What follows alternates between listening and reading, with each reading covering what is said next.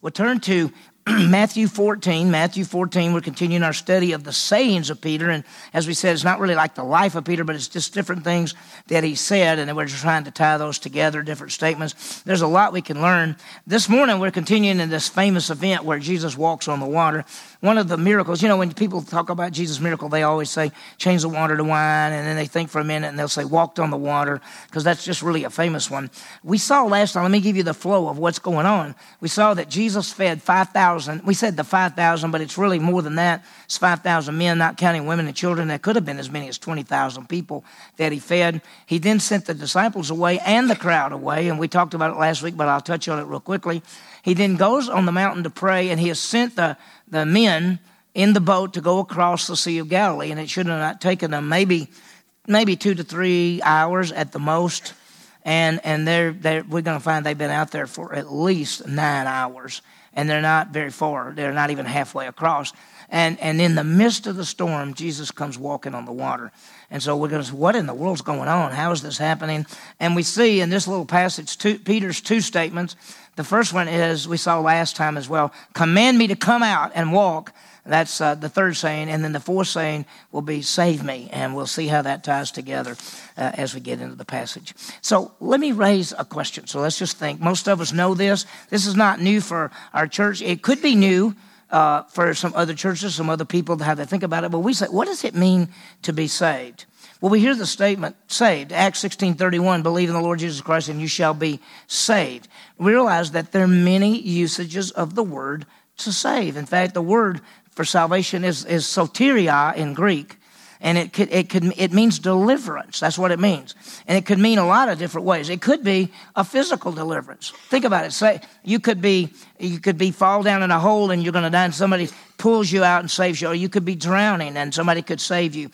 Or you could be sick and somebody give you some medicine and it saves your life. And so salvation could mean a physical deliverance, but saved can also refer to what we call eternal life salvation, saved from being separated from God. And it's the idea of, the Bible calls that justification. It's where you believe in Jesus Christ and you're saved and saved forever. In our lives, it's a past tense event that we have been saved. By grace, you have been saved through faith.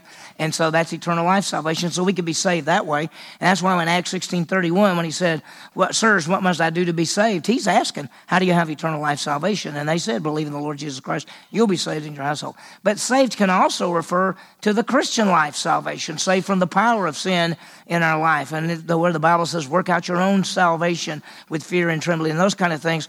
And so a lot of times in the Bible, when you see the word salvation, it may be referring even to Christian life salvation. And there's even more, and we're going to talk about it more as we study.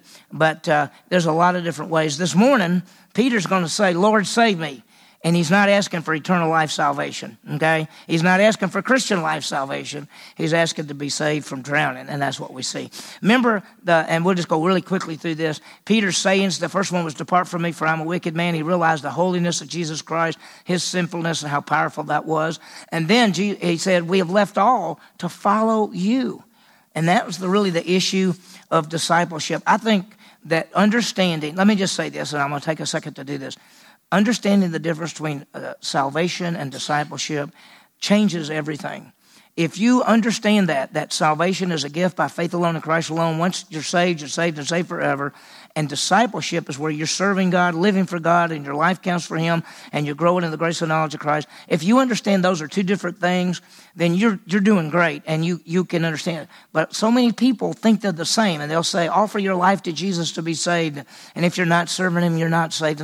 And they've confused it all, and they've made works for salvation. So I think it's so important when Peter says, we've left all and followed you. He's not talking about salvation or eternal life salvation. He's really talking about Christian life salvation. He's talking about discipleship and living for Christ. The third one we saw last time, which was pretty powerful, when he basically said, command me to come out. We're going to talk more about it in just a minute, just to review it. But he actually says to Jesus, command me to come out and walk on the water.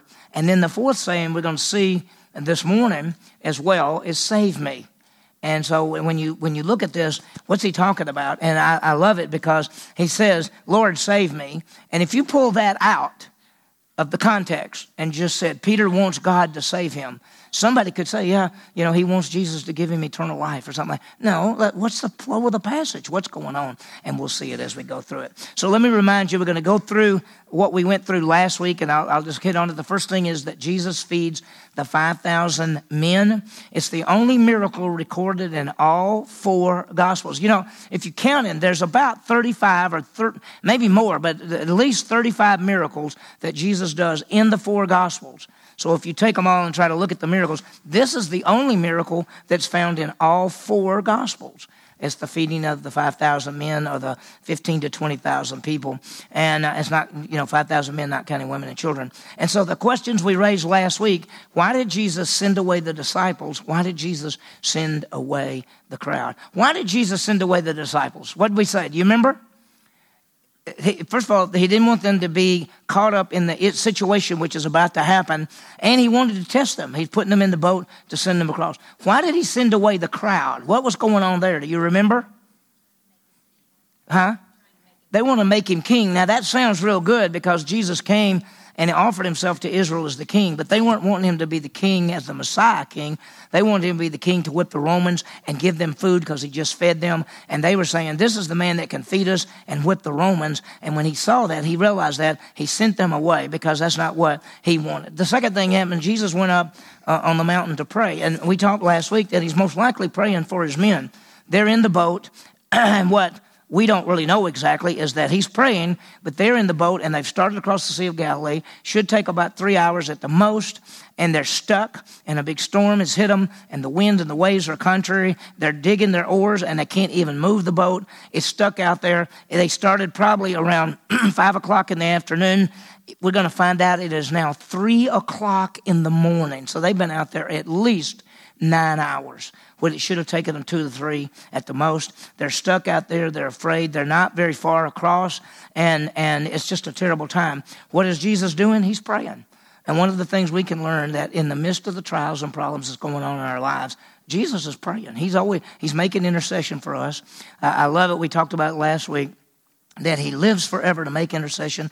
We can come boldly to the throne of grace because Jesus Christ has already gone before us. We can bring any request to him. And that's powerful. The third thing is then Jesus walks on the water. And this was really famous. If you look at chapter 14, verse 25, and in the fourth watch of the night, Jesus, came to them walking on the sea. I told you that liberals, who deny miracles, they say Jesus didn't change the water to wine or heal a blind man or walk on the water. Those are they just put that in there. In fact, some would say that Jesus was walking along the sea, along the shore of the Sea of Galilee, and that's when they saw him. Well, first of all, they're 3 to 4 miles out. It's a storm. It's at night. He's not walking on the ground. It says he's walking on the sea, so he's walking on the water. It's a miracle. The miracles are all over the Bible. Our God does miracles.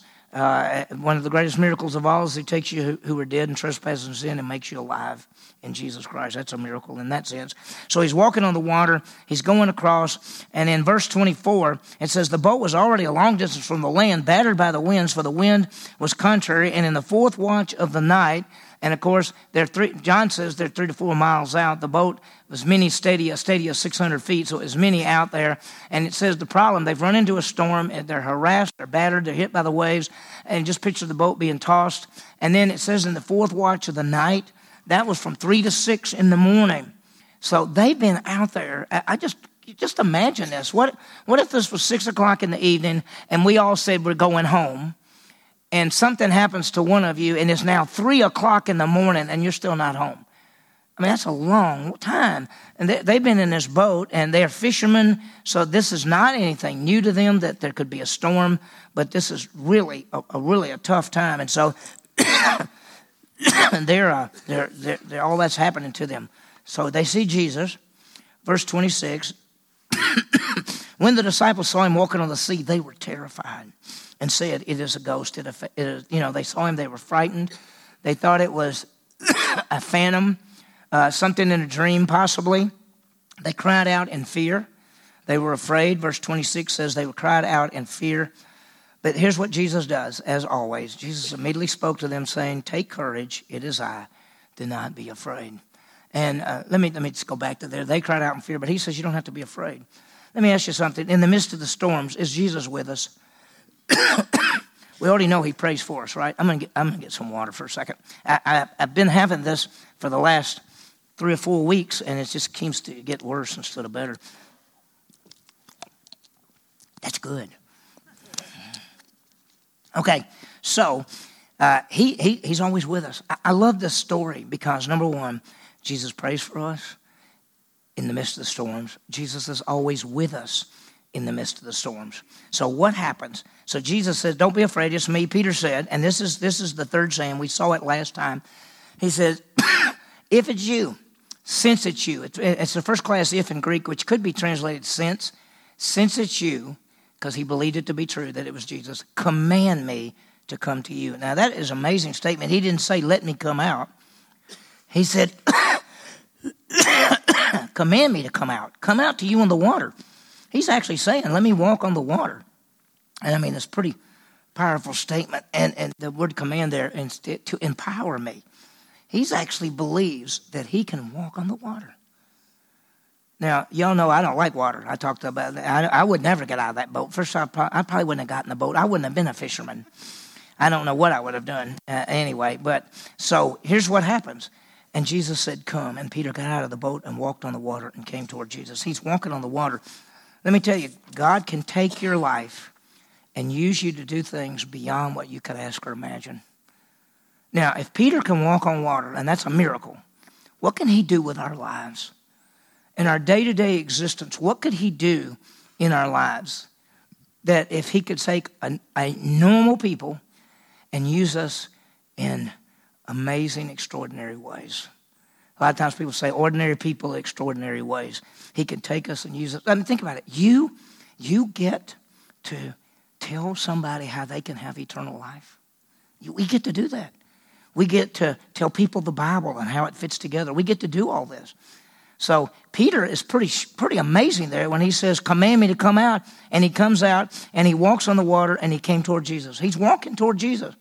And just, we don't know how far Jesus is from the boat, but let's just face that those first chairs, Peter gets out and he's walking toward Jesus. Now remember that the wind is still, the waves are still going up, and he's not walking on still water. He's not walking on that. He's walking in waves and wind and powerful stuff. And as we always say here, he has the wrong focus because he starts seeing the wind and the storm, and he took his eyes off Christ and he looked at the wind and the waves. Look what it says in verse 30. But seeing the wind, he became frightened and began to sink, and he cried out. And here's this fourth saying. He said, Lord, save me. Now, when I look at this, he took his eyes off. And look at this. There are two ways to live, and we've talked about this many times. And the reason I brought this back up, I think it's just too powerful to overlook or not to go into detail on. We can either live our lives looking and having our focus on Christ, leading the Word of God, living by the Scripture, making our lives count this way, or we can look at all the circumstances and be fearful. Now, you can look at our world now, and we see it crumbling right before us. And we can put our focus on the world and how things aren't going good, and the stock market's dropping, and all this stuff's happening, and all these people. I mean, you just look at everything and think the world, and we could put it on those circumstances, or we can keep the focus on Jesus Christ. He is in control. He is working all things according to the counsel of his will. He loves us beyond what we could imagine. He is our strength and our shield. And so Peter is out, and instead of keeping the focus on Jesus and walking toward him, he begins to look around, and he sees this wind, and the waves are going up and down and all around.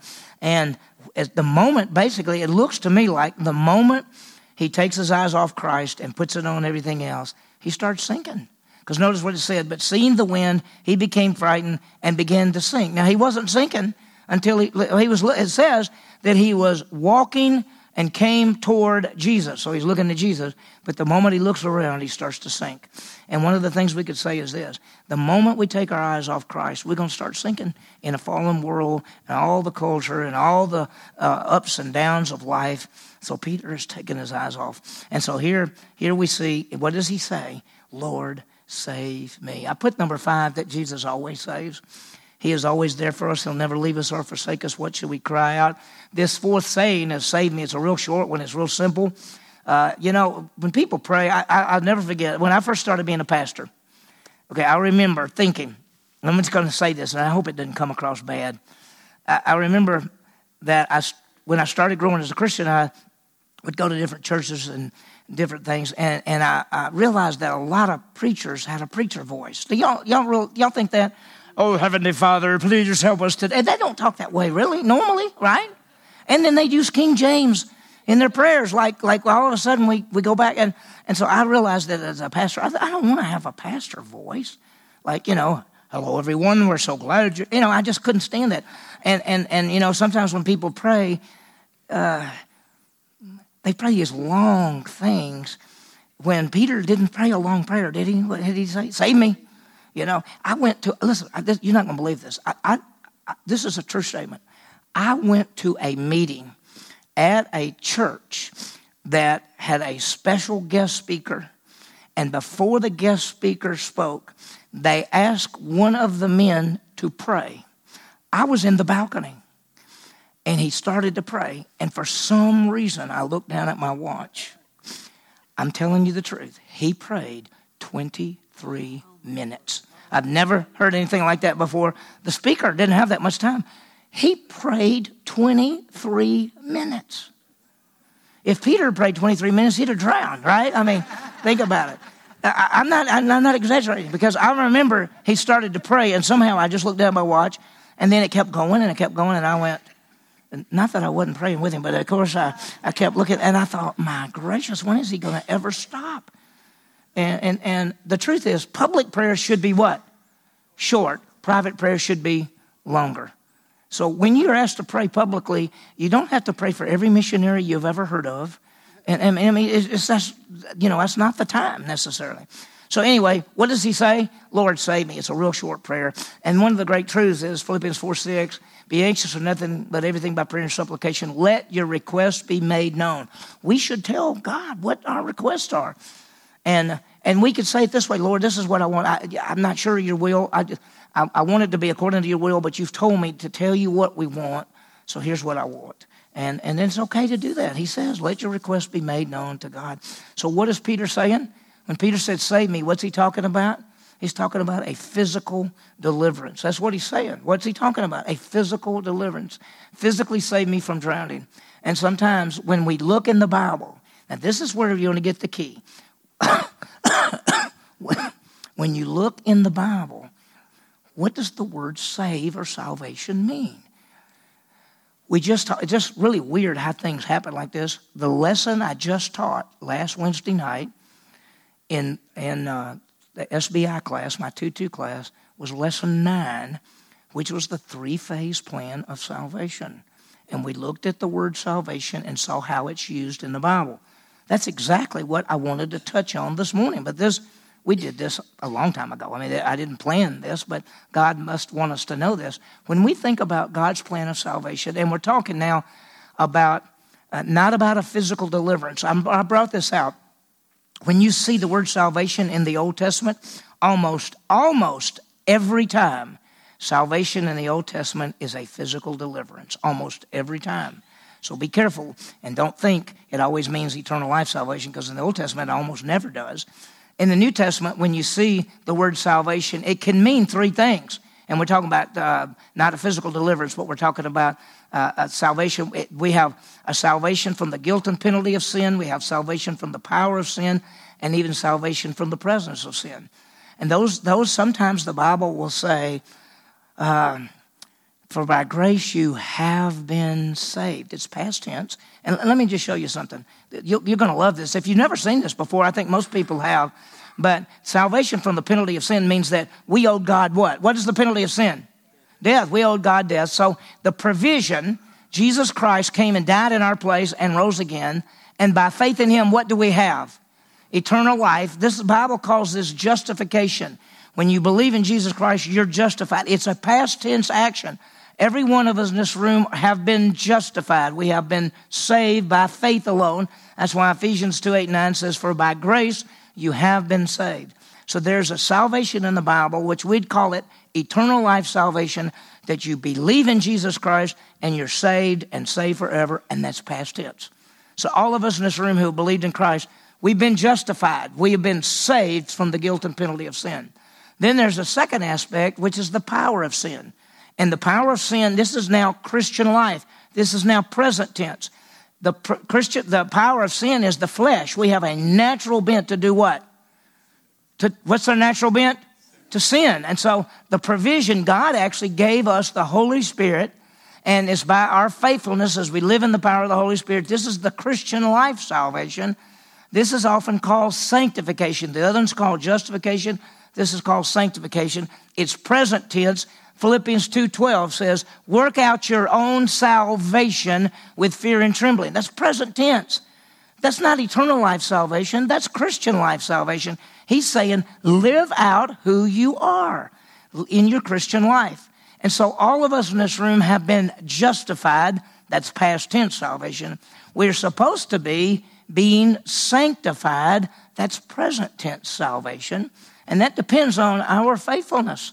Are we going to walk in the Spirit? What does the Bible say? Walk in the Spirit. You'll not fulfill the lust of the flesh. Okay? Then there's one more. And this is a future aspect. Salvation from the presence of sin. And that's his future. The provision, the presence is this fallen old world and everything. Provision is by the Father. He's going to send the Son, Jesus Christ. This is by God's faithfulness. This is future. It's called glorification, and it is in the future. And Romans, when you look at Romans 13:11, it says, our salvation is nearer than it's ever been.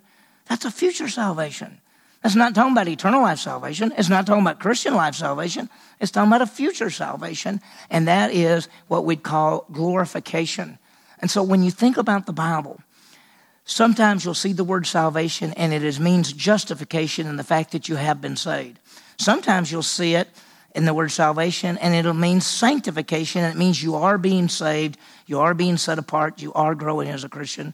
And then sometimes you'll see it, and it's a future, and it means glorification, and it's something that's going to happen in the future. So I wanted you to understand that. Now, Peter just says, save me. He's talking about physical. But that's the three aspects. And let me just show you something. So God totally saves us, past, present, and future. Past tense, justification. Present tense, sanctification. Future tense, glorification. We have been saved. We are being saved. We will be saved. We're saved by faith in Christ. We have eternal life. We're saved by the power of the Holy Spirit in our Christian life. And one of these days, Jesus is going to come get us, and we'll be saved from all of this around us. By the way, the verse in Titus, chapter 2, verses 11, 12, and 13, give all three salvations in one verse, or in those three verses. In verse 11, he says, for the grace of God that brings salvation has appeared to all men. That's justification. Teaching us to deny ungodliness and worldly lust, to live righteously and godly in this present age. That's sanctification. And then looking for the blessed hope and the glorious appearing of our great God and Savior, Jesus Christ. That's future. So that passage, Titus 2, 11, 12, and 13, give us all three of those salvations at one time. So it's beautiful. And so you should love it and just eat it up. And sometimes go over there and read Titus. I didn't put it up. Go over there and read those three verses and see the past, the present, and the future. Because the past is the salvation has appeared. The present is teaching us to deny ungodliness and to live righteously now. And in the future as we look for the glorious appearing of our Savior. So let me do this. So let's trust God in the trials, problems, and circumstances of life. Now, before I get into that, I wanted to remind you, I told you that there were 4 miracles in this passage. We only talked about 2 because we stopped. We stopped because it says, by the way, immediately Jesus, let me just give you this. Immediately Jesus stretched out his hand, took hold of him, and said to him, you of little faith, why did you doubt?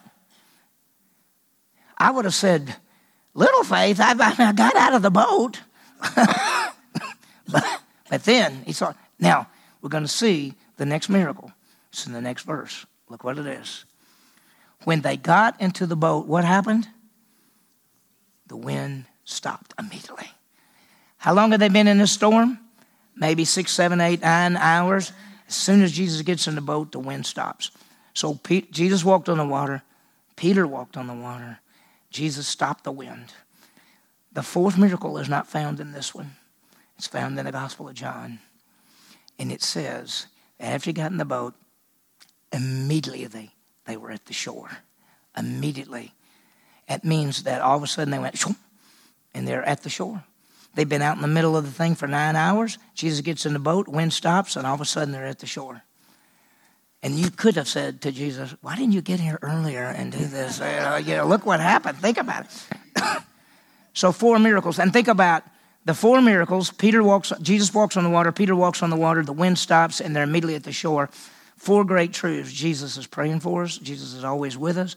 Keep our focus on Jesus, and Jesus takes us through the trials. It's some good stuff. I love that passage, and you can teach this. Listen, y'all, anyone in this room, somebody asked you to teach the Bible. Somebody asked you, hey, would you do a Bible study? Would you do something? You can say, yeah, just turn to Matthew 14, and we're going to see 4 miracles. And just teach it. You can do it. It's really good. So, first of all, let's trust God in the trials and problems and circumstances of life. He's always there. He empowers us. I mean, think about this. He's praying for us. He is with us. He empowers us. He takes us through all the issues. And we trust him. I mean, let me say it in a nice way. Who else you going to trust? I mean, think about it. If you trust yourself, you got nothing, right? I mean, we don't know anything. We don't know what the next minute's going to be. We don't know what's going on, but we know him, and he works everything according to the counsel of his will. The second thing is keep our focus on Jesus Christ. Think about that, not the circumstances of life. And it is really easy to look at stuff and to say, why is this happening? Oh, no, look what I've got next week. Look what's going to happen here. Why didn't this work out right? It is so easy to keep the focus on things rather than our Savior. And that's why it's so important to have our quiet times and study the Bible and think about Jesus and know and memorize verses, put them in your brain so we can know that.